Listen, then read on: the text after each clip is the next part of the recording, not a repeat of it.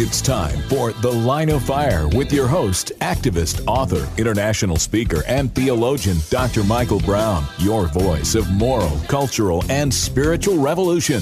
Michael Brown is the director of the Coalition of Conscience and president of Fire School of Ministry. Get into The Line of Fire now by calling 866-34-TRUTH. That's 866-34-TRUTH. Here again is Dr. Michael Brown.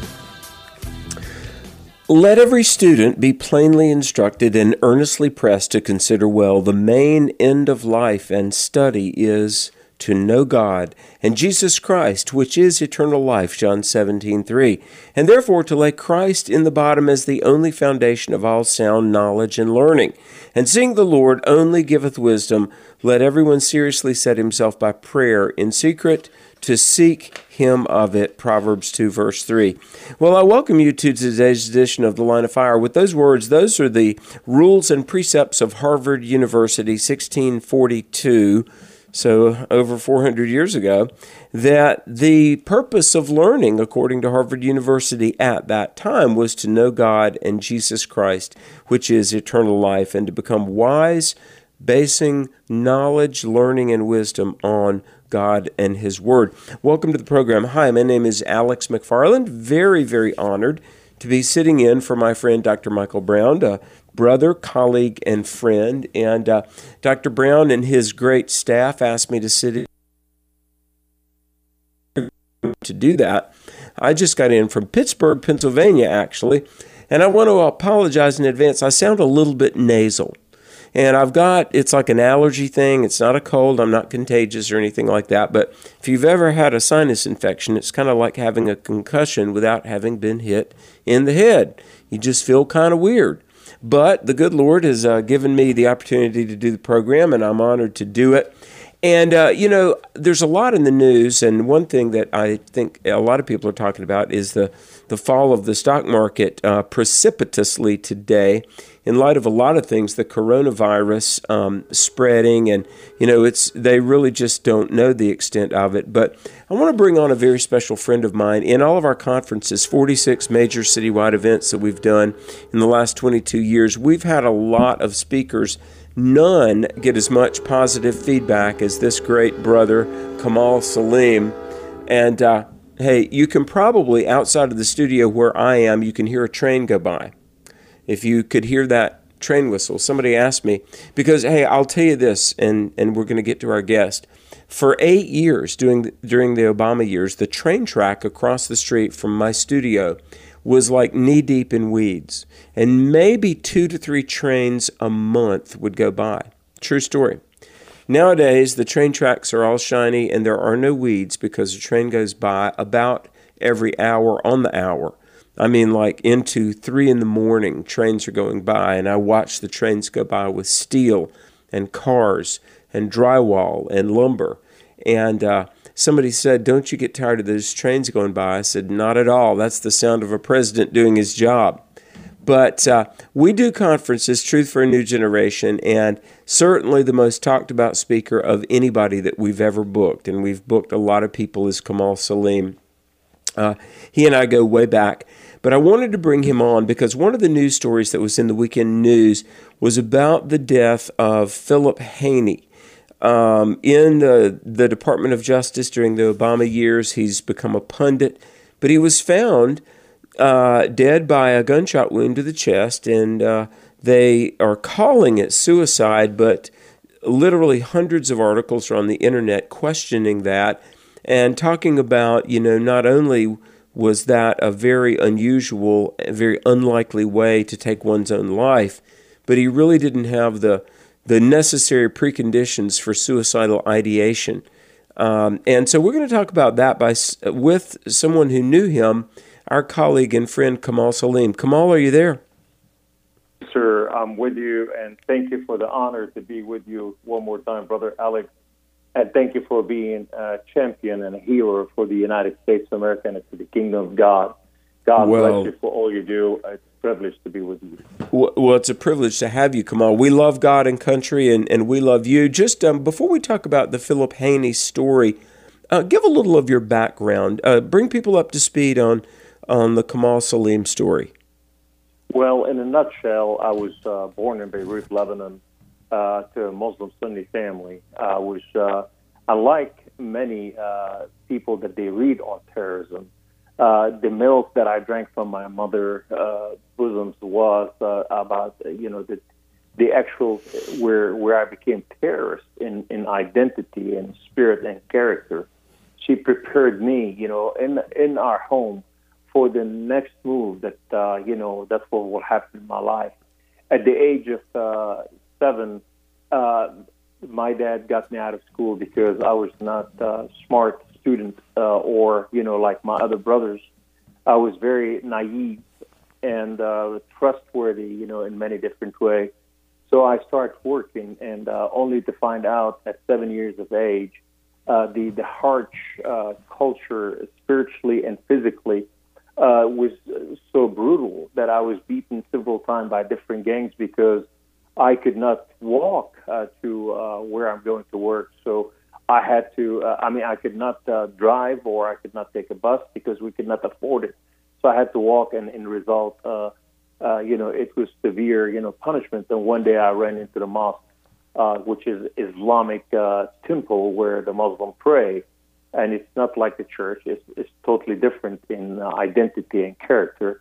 What happened is a group of brotherhood rose up and protected me that day. They're called the Muslim Brotherhood. The journey took me on a lifetime being part of the Muslim Brotherhood, being trained by them to do what's so-called culture jihad, which is infiltrating the Western civilization to turn the culture from within for the benefits of bringing Islamization into the culture. At the age of 7, the whole group joined the PLO, and at that time it's called Fatah. I became, one of my first teacher was Yasser Arafat, and I shot my AK-47 at the age of 7, and I did my first mission to Israel, carrying explosive and weapon caches to kill Jew, basically, at the age of 7. And then at the age of 8, at the age of 14, my life took me on jihad. I was prepared to do jihad. And the last journey in my life, it sent me to the United States of America. I was commissioned to come by the Saudi Islamist group. It was the royal family that were funding our mission to infiltrate the culture from within. And our commission was to infiltrate the school system, the education professors, the political system, and senators, the House representative, and a mayor, and city council, governors, and also other, places like jail system to convert, people angry, mad to Islam so they can fight with us against their own nation.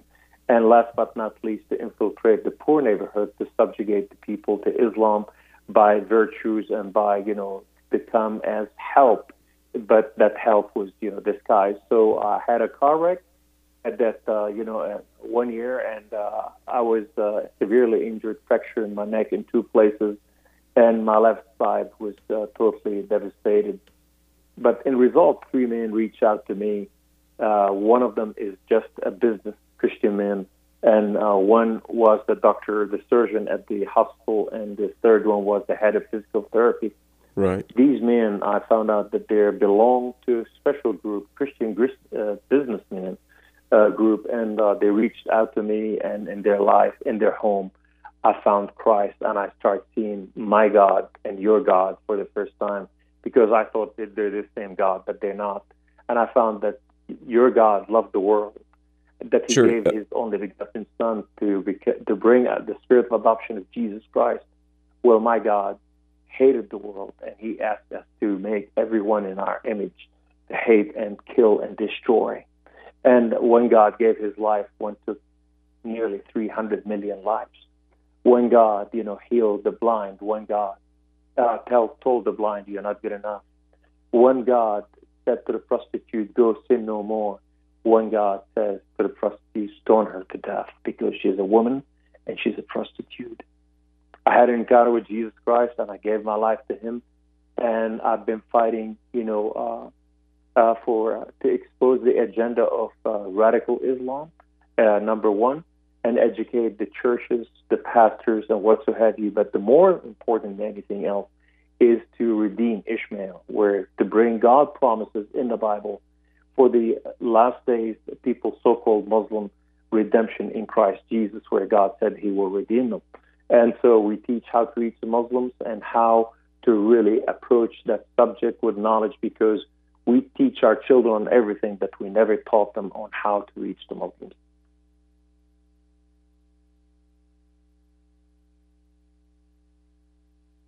Basically, this is in a nutshell.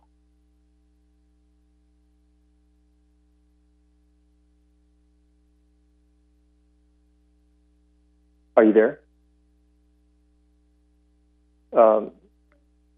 I don't know if you can hear me or not, but I'm standing by here. And so my life today, I have a ministry. It's called Kun Ministries.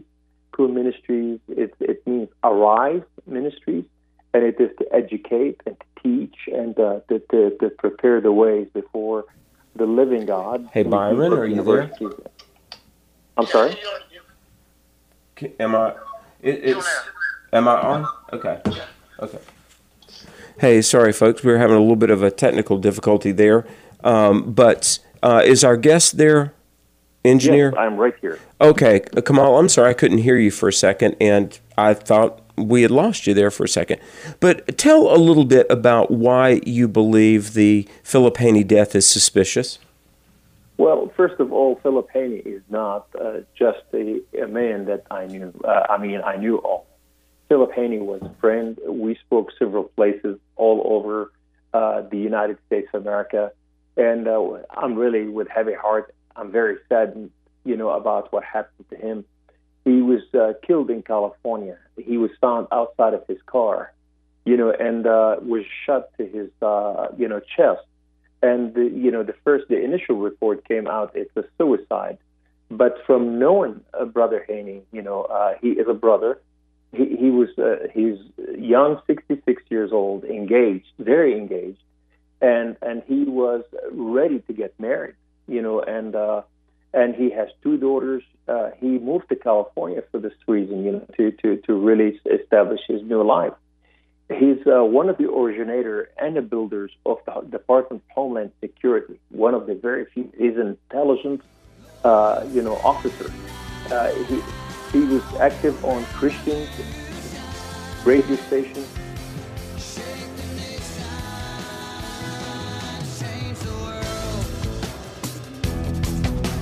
Did I lose you?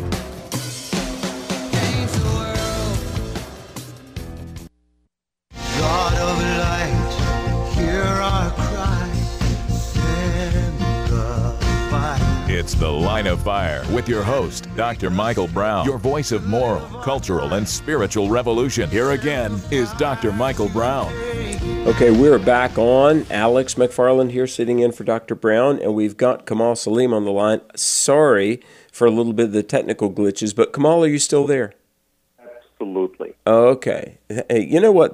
Doesn't the devil just want to get up in the electronics? I mean, we test this thing, it works. We're broadcasting the truth of God's word, and the devil just gets in those things. In the name of Jesus, we ask and we command in the name of Jesus that this equipment would work so Kamal can share this truth. Amazing. All right. I don't know where I dropped out, but continue with your thought, my dear brother. Yeah, what I was saying is, Brother, Phil Haney, he was not just a colleague, but he was a friend. My last acquaintance with him, it was at the Valley Voter Summit at Tony Perkins and General Jerry Boykin, we were together down there. Sure. And but he's engaged and he was ready to get married in the year 2020. He had a family. He's finished with his new book, which is specific and unique about fascism in the new movement of the communists and the Islamists united together in the deep states, and how they're gonna really move in America in 2020 and beyond. But this man, he is one of the originator of the Department of Homeland Security, and he is an active Christian. He's been on many calls that I've been on the phone, and he was working to return to the Homeland Security. I mean, to the Department of Homeland Security, because they acquired him again because of his knowledge, and so therefore he was working on all this. And in real truth, he was a decent human being, and he is a good man, just like you, Brother Alex. He is a man with no guile, and he has deep faith. He was a patriot. He was a gentleman. He was a great investigator. He was a philosopher and relentless, force against evil. He authored, a book. It's called "See Something, Say Nothing." And yes, that's really, I remember that. Yeah, he put everything out in open. He was a whistleblower on what happened under the Obama administration, how they started hiding Islamization of America. And, from the Homeland Security to the FBI to the CIA to, all of it. So he wrote on this, and he was an amazing force in a time that he did not worry about his if he will die for his cause. So in my humble opinion, I don't believe a man in his gesture and his character he just wrote a new book. He's about to get married. He's full of life. He's traveling all over the world speaking. And here he shot himself in the chest outside of his car. Any decent man, in my humble opinion, there should be a decency, because if anyone's going to kill themselves, they kill themselves in a private place and not outside of their car. They don't shoot themselves in the chest. They shoot themselves in the head. From my perspective, where I come from, you don't do this. The agonizing shots to the heart, many times they don't die immediately. So they go in a trip of pain while the lungs are collapsing. And that is, if he is a smart officer, and he was an armed officer and trained. And he knew ballistics, didn't he? Yes, he did. He would have never shot himself in the chest. And you knew him, you and he spoke at some of the same events. In your opinion, he didn't seem to be a person that was plotting the end of his life, did he? No, he was a songwriter. He was a philosopher. He was a poet. He was a music player. I mean, this guy is full of life. Just like when you play the guitar and sing, you have so much equality, like the both of you. And I don't think that this man believed in killing himself, knowing Christ, his Lord and Savior. So let me ask you this: assuming that there were people who wanted him dead, and they arranged, and Philip Haney was murdered, if that is the case, and his death certainly is suspicious, would you say that? What does this say? If Philip Haney was murdered, Kamal, what does this say about the deep state in America? Well, number one, he was in California. He moved to California. And by the way, the report came in California. Nobody heard shots. Nobody knew, because everything, they have projectors over there, which is if somebody shot a bullet, it reports to the police exactly the place of their standing, where they're standing, where it came from. And there was not one report on this. But number two, from the Examiner, he made a deal with them, and he was about to release his book in 2020, the new book, and he published that on the Examiner. And then the nature of his book, it was specifically about how this communist, socialist, so-called socialist, but hiding communist understanding, in a fascist understanding, uniting with the Muslim Brotherhood and the Islamic movement in America to subjugate America to the deep state, in the next 4 years, specifically if our president wins. So therefore, he had a lot to lose if this book, we will know so much more if this book is released. And I hope his daughters, he has 2 daughters, I hope they release this book, because it revealed the tactics, the strategies, and the global movement, within America, and that they're trying to dominate America, and now they're going after the people who are speaking on the subject. But before we get too far into our time slot here, how can people find you, Kamal? You speak. He's the author of a number of incredible resources, folks. This is somebody that you want to meet, somebody you want to hear from. He's a Christian brother, but he's a great patriot and American. How can people find you? What's your website, Kamal? My website is Koome, Koome, next word, no spaces, ministries.com, KoomeMinistries.com. IES, Ministries, IES, right? Yes, sir. And they also an 800 number. It's 877-274-7303. That's our 800 number. But if you want to go to our website, there's my book, The Blood of the Lamb. It tells you where I came from. And also, I have a book with General Jerry Boykins called The Coalition to Forewarn America Before It's Too Late. And then we have many other resources, the Unveiling series. What's a bigger threat to our country right now? I see in the news, Kamal, where Disney has its first LGBTQ trans character, a cartoon character that will begin to be in Disney films. So the ingratiating of homosexuality to young people has been going on for years, and so many millennials and younger, even millennials and younger that profess to be Christians, they accept more what the world says about sexuality and gender than the Word of God. In your opinion, Kamal, what's a bigger threat to our Constitution and our freedoms, the rise of Islam or the rise of homosexuality and transgenderism? Yes. Yes, to both of them. And the reason why I say yes is because, we need to understand that the Islamists starts studying the LGBTQ theology, because it's not just a thing. It's a movement. It's a religious movement. It has its own spirit. It has many other things, and so therefore they start studying this, and they studied the communist movement, how it's affected America, and they duplicated everything verbatim.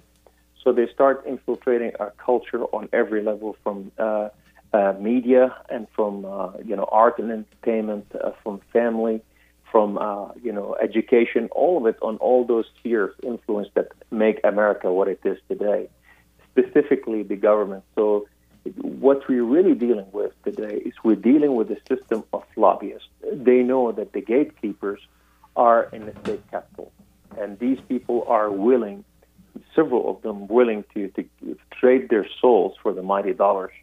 So they will sit down with any lobbyist that they need to. But here's the crazy part. When the culture is demoralized and starts subjugated through all those issues, then Islam become an answer to replace holiness and righteousness instead of Christianity. This is one of the bases of the move. That's why Islam does not attack, the homosexual in America. That's why they don't attack, the people who are aborting children, because they want the system to fail. So they can say, we are replacing the system, and we bring in better solution to this culture, and that is the agenda of the Muslim Brotherhood that I was brought in with the United States of America. So they're equally evil. 20 years ago, James Dobson said to me, and I've heard him say publicly, that the rise of the homosexual movement was not so much about rights for anybody or tolerance. It was about opposing the gospel. And a lot of people couldn't immediately see the connection between the rise of homosexuality, the mainstreaming of homosexuality, and the gospel. But now, we see this a lot. If you call out sin, and if we basically proclaim the gospel, it's called hate speech. We've either got to change the gospel or change this mindset of tolerance and accusation against Christians. It is a spiritual battle for the souls of people, isn't it? Absolutely. Let's look at it this way in the bigger picture. Many times we look at at what we're saying and the question.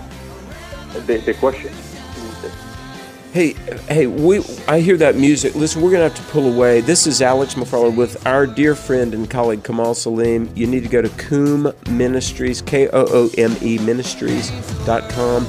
You need to be acquainted with this guy. Stay tuned. The Line of Fire is going to come back after confusing? this. Oh God of burning, cleansing flame, send the fire. It's The Line of Fire with your host, Dr. Michael Brown, your voice of moral, cultural, and spiritual revolution. Here again is Dr. Michael Brown. Welcome back to the program. Alex McFarland here. Honored to be sitting in for Dr. Brown, who is traveling. Hey, we've got some exciting stuff coming up, and I've got another guest I'm so excited for you to meet. But I was just on the road over the weekend in Pennsylvania and Ohio, and everywhere I go, people are asking the question, how do we reach millennials and younger? Millennials, Gen Z, 100 million, 120 million strong. And as you may know, the millennials and Gen Z and younger are probably the least religious of any generation in American history. And the numbers vary, but roughly 3 out of 4 claim to not believe in God, and it may be more like 85%. And so we've got March 8 and 9 in Western North Carolina. Now listen to this. We have got what I call a national strategy briefing on reaching millennials and younger. Our ministry, Truth for a New Generation, Dr. Brown has been one of my speakers. We've, in 22 years, done 46 major citywide events, and we've done, oh my goodness, we've had, a low of 400 people, a high of 5,000 people, generally 2,000 to 3,000 attendees. We've had speakers like Ravi Zacharias and James Dobson, Chuck Colson, Josh McDowell, Eric Metaxas, Dr. Michael Brown, Kamal Salim, you name it. But we try to engage and equip. But the Lord has allowed us to develop a strategy, and we've really kind of beta tested it in a couple of churches. It works. Young people are hearing the gospel. Young people are getting connected with church. Young people are accepting Christ. And not only that, learning how to think biblically and defend their faith. So I would love for you to come. March 8 and 9, it's a Sunday night, it's a half-a-day Monday. I'm going to do a special training seminar, and there's really no cost. It's free. However, you do have to pay for your lodging, and we make no money on this. There's no markup or anything like that. But I want to give you the number of my office. My email is alex@alexmcfarland.com. That's alex@alexmcfarland.com. And the number is 877-YES-GOD-1, YESGOD, the number 1. So 877-YES-GOD-1. If you care about, let me just put it this way, not only saving the country in terms of spiritual salvation, people finding Christ and being forgiven, but look, we've got to talk, and I talk to young people every week wherever I am, about socialism versus capitalism, about a communist state versus our representative republic. And so, folks, if you care about this nation, you care about the future, we are going to have to think biblically. We're going to have to know our content. We're going to have to, address politics. And so, folks, we've got to care about God and country. And so our ministry is here to help you do that. Right now, I want to change gears, and this is so appropriate, so apropos for what we're talking about. Tracy Lynn Russell is an author, a Christian leader.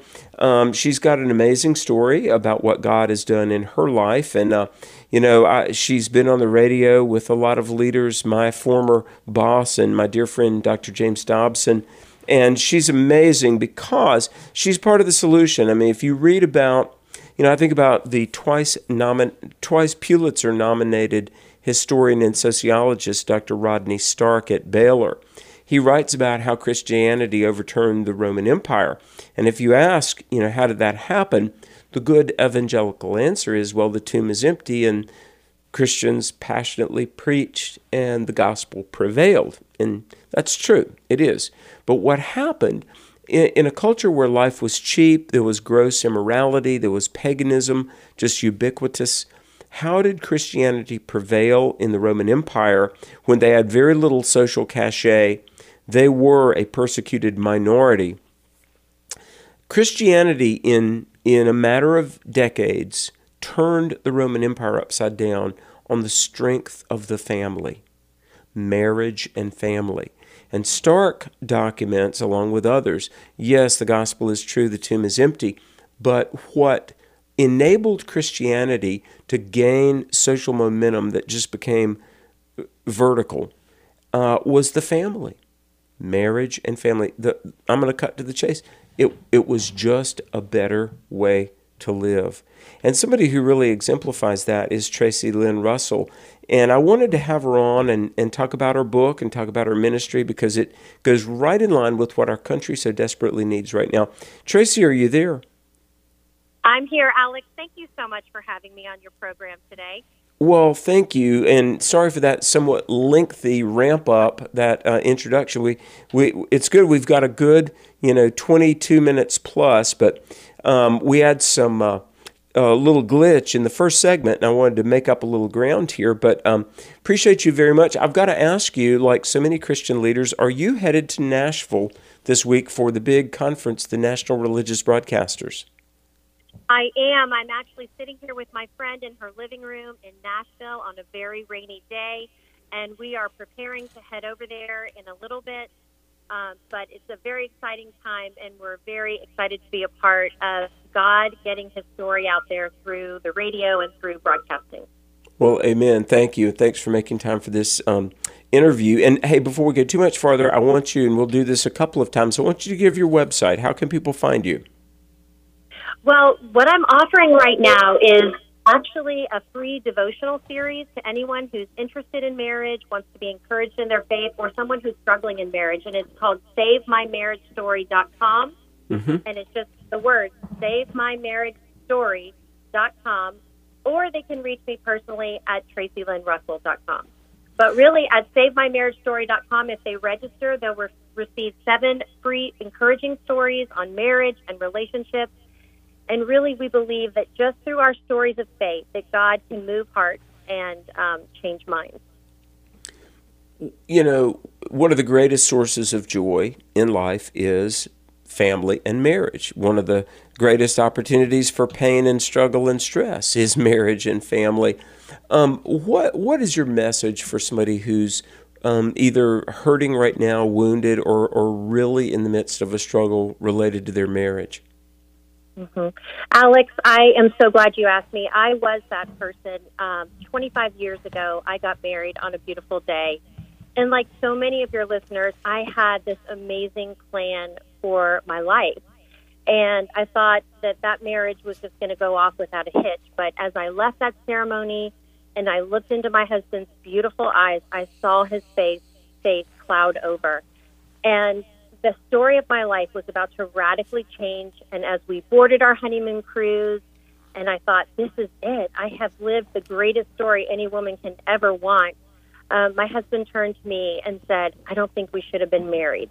And that was after the vows were said in front of 250 guests, and after all those wonderful promises had been made. Suddenly, the story of my life radically changed. So you guys are newlyweds, and he says this to you. We were newlyweds. Yes, we were newlyweds. And he just clouded over with doubt and fear. And, James Dobson says in his book, Love Must Be Tough, that really marriage struggles can start, Alex, 1 day into the marriage, 10 days into the marriage, or 10 years into a marriage. We really don't know.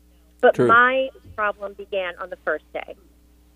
My goodness. And so that was really not the story I had planned for my life. I know in Proverbs it says many are the plans in a person's heart, but it's really the Lord's purpose that prevails. And were you a Christian at this point?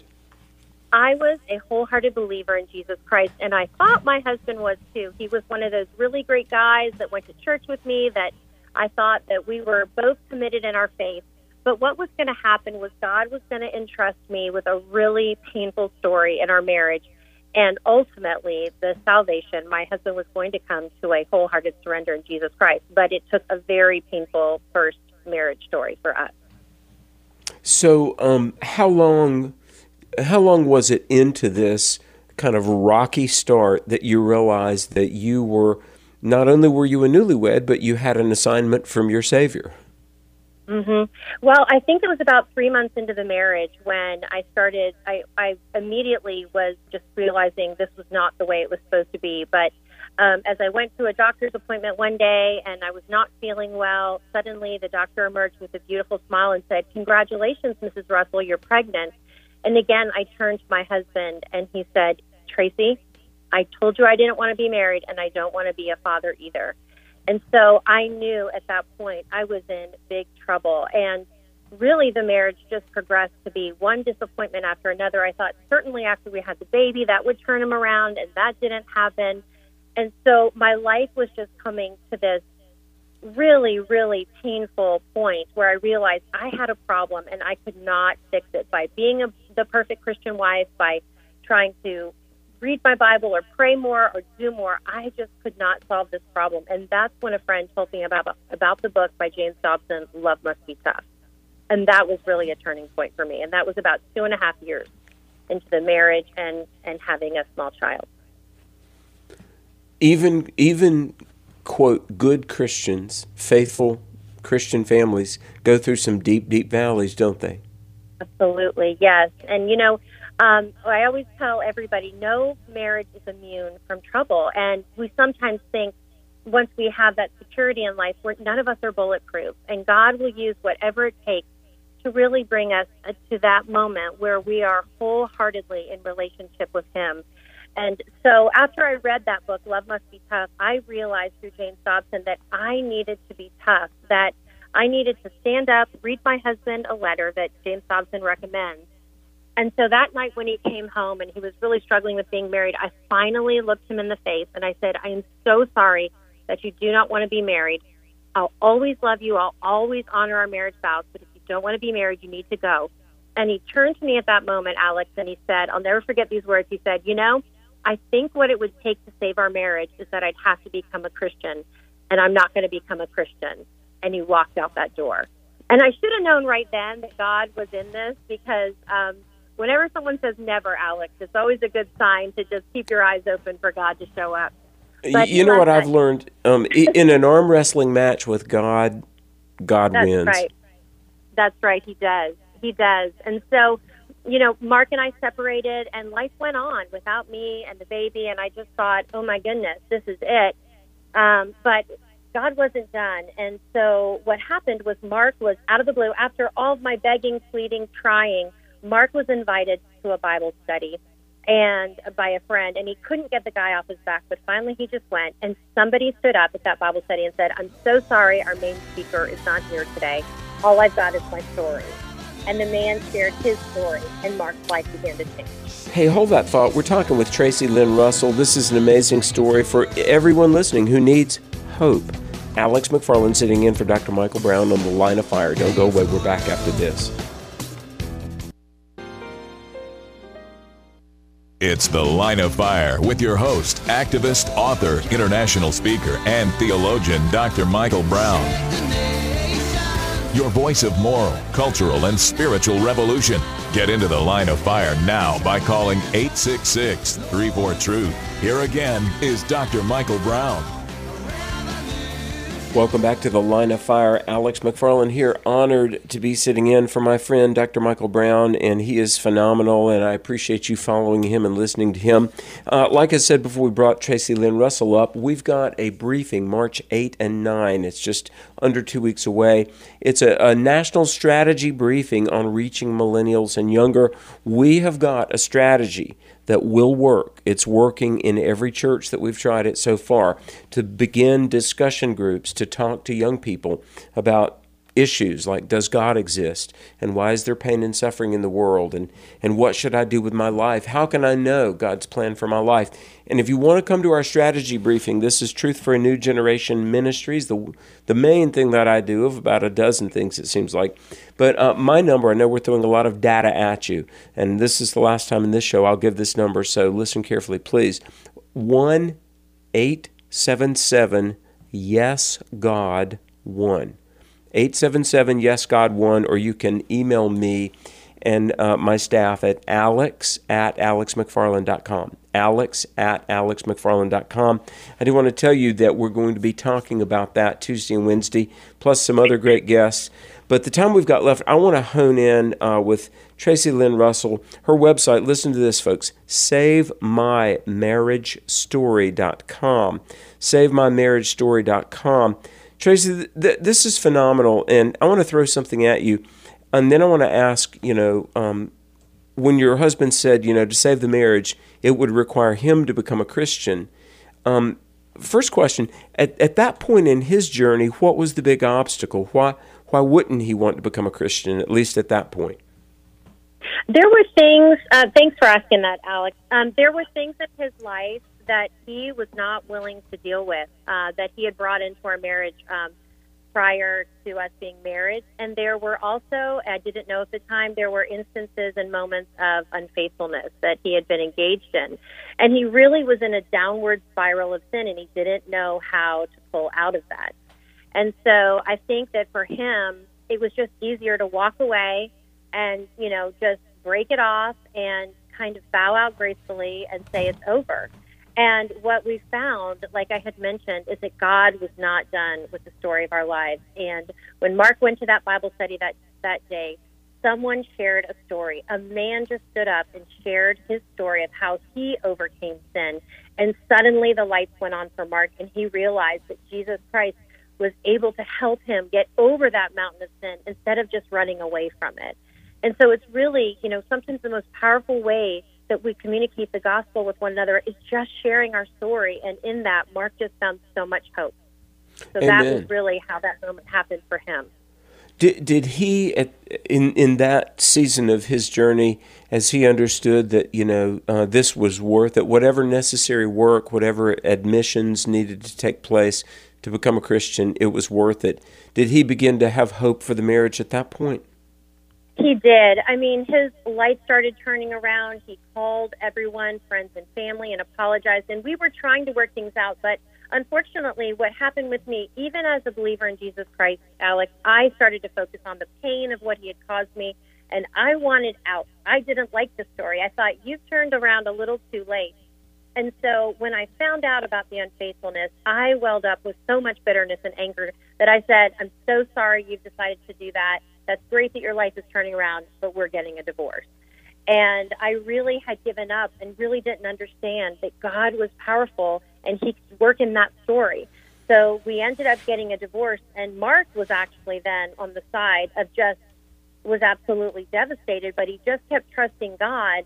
And so for as much as he had been turned around from that life of sin, now I was in a life of unforgiveness as a believer. And so it was really going to take, I just didn't know how that I could even pull out of just the anger and the bitterness that I felt. And so what it really took was, go ahead. It's so interesting that the roles changed. I mean, in the beginning, you were the champion to save the marriage, and then you initiated the divorce. Am I right? I did, because I had found out, and I didn't realize, really at that point as a very young believer, I did not realize that God is able to work in our worst failed plans, that he still has a purpose. And I had not lived the words of Romans 8:28 yet, that in all things God can work them together for good. And so I just thought, well, it's up to me to figure this out for you, Lord. I need to find someone else and have a different marriage. But what the Lord showed me is that I needed to come into a first love relationship with him. And he really showed me that when Mark came over to my house one night with an alimony check, and I looked in his wallet, and there was a picture of our wedding day, and I told him, buddy, get over it. We're divorced. And Mark just looked at me in the face and said, you know what, one day you're going to see God's changed me. And he went off to a Promise Keepers rally in Washington, D.C. I don't know if you remember that. From oh, yes. Yes, and I said, well, have fun at Promise Breakers. I'm out of here. And so I drove down to a wedding, and on the radio, Alex, the only station I could get was a Christian radio station, and it was really about repentance. And I realized that I had turned my back on my first love of God through my unforgiveness. And then they said, the announcer broke in and said, we're broadcasting live from Promise Keepers, and now we're going to move to marital relations. And they challenged the men. They said, men, get out a picture of your wives. Today is the day God's going to make you the husband and the father you were meant to be. So here I was in the middle of nowhere in Florida. My ex-husband now is at a Promise Keepers rally holding up our picture from our wedding day, and I had just seen it in his wallet. And I couldn't believe this was happening, but God was giving me a picture of what he can do in the story of marriage when he resurrects dead hopes and dreams, lets people go of unforgiveness, and really brings a marriage back to life. And so the next day I got a call from my ex-husband at the time, and he said, Tracy, I need to come talk to you. And he drove back, and I drove back, and he said, I've always wondered why I kept a picture of you in my wallet. And, of course, I'm sitting there. I had heard the whole thing on the radio. And he said, I want to be that husband and father. I'm so sorry for all I did, but will you marry me? Don't trust me, trust Christ in me. And I want to be that Christian man. I want to be that Christian father, and I want to live our lives with God as the solid foundation. And, you know, I looked in his eyes, and for that moment, I saw the beauty of God just shining through. And I know I told the listeners that on that wedding day, I saw the eyes cloud over. And if you've ever seen someone struggling with sin, it's almost like you lose them physically too. Yeah. But I saw the light turned back on in his heart. And, you know, 6 weeks later, we were remarried in Christ with no one watching, just my uncle who married us the first time, no 250 guests, but that remarriage in Christ, that firm foundation has lasted 23 years.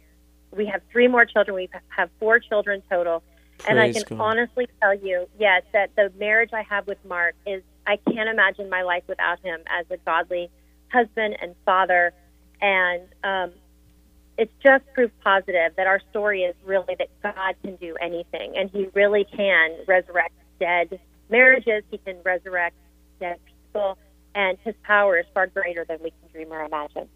The website SaveMyMarriageStory.com, 7 devotions to encourage your faith in your marriage by Tracy Lynn Russell, our guest on the Line of Fire right now. So is this like a free download people can get? It is. It's 7 stories. Some of them were not able to be told on the James Dobson show. Our story was just aired for about 5 million listeners on James Dobson's. It'll give them the links to our story in depth. They can hear from Mark because he was invited in by James Dobson into the studio too. 2 days of me sharing our story. And then they'll get 7 devotionals to just encourage them, because I know whether they're struggling right now, Alex, or whether they're in a great marriage, we all need to hear stories of faith, that God is with us in those moments. And so it really just offers them stories, just 7 devotional stories that will encourage them, and the links to the Dobson show, and ways to get in touch with me. And you know, that this is so important right now. I want to ask Tracy about what she thinks about millennials and younger who really don't have a very high view of marriage. But first I want to do something else. Tracy, if you would speak to the listener who says, yeah, but my story is hopeless. And I love what you just said a moment ago. Christ rose people from the dead, resurrected himself. Colossians says that Jesus created the whole universe, holds it together by the word of his power. I mean, our God is able, isn't he? He is able. And, you know, my friend and I, we were praying before we got on the show. Alex, we are praying for that listener, for hearts to be changed, for us to remember the gospel that we proclaim, which is, if any man be in Christ, he is a new creation. The old has passed away. Behold, the new has come. And I'm on this show with you today, Alex, to remind our listeners that I have literally seen a dead man come back to life. I have lived a dead marriage that has come back to life. And that gospel we proclaim in Jesus is real. The same power that rose Jesus from the dead can resurrect people today. And, you know, I share a lot of stories with women. I hear a lot of stories from women. But we've got to be sharing the story. And to answer your question about millennials, I just recently interviewed Sean McDowell on my podcast, The Heart of the Story. And what he really said, he's written a book called So the Next Generation Will Know.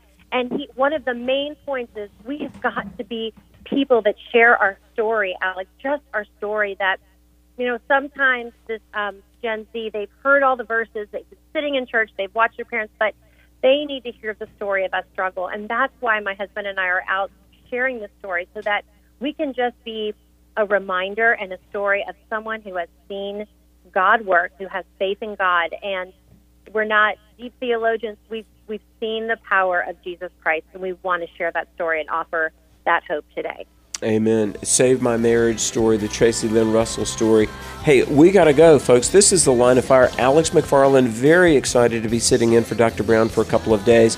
Listen, we have got a nation to save and a generation to win to Christ. Be tuned to The Line of Fire. We're going to help you get equipped. Thanks for listening. We'll see you again tomorrow. Thanks, Alex.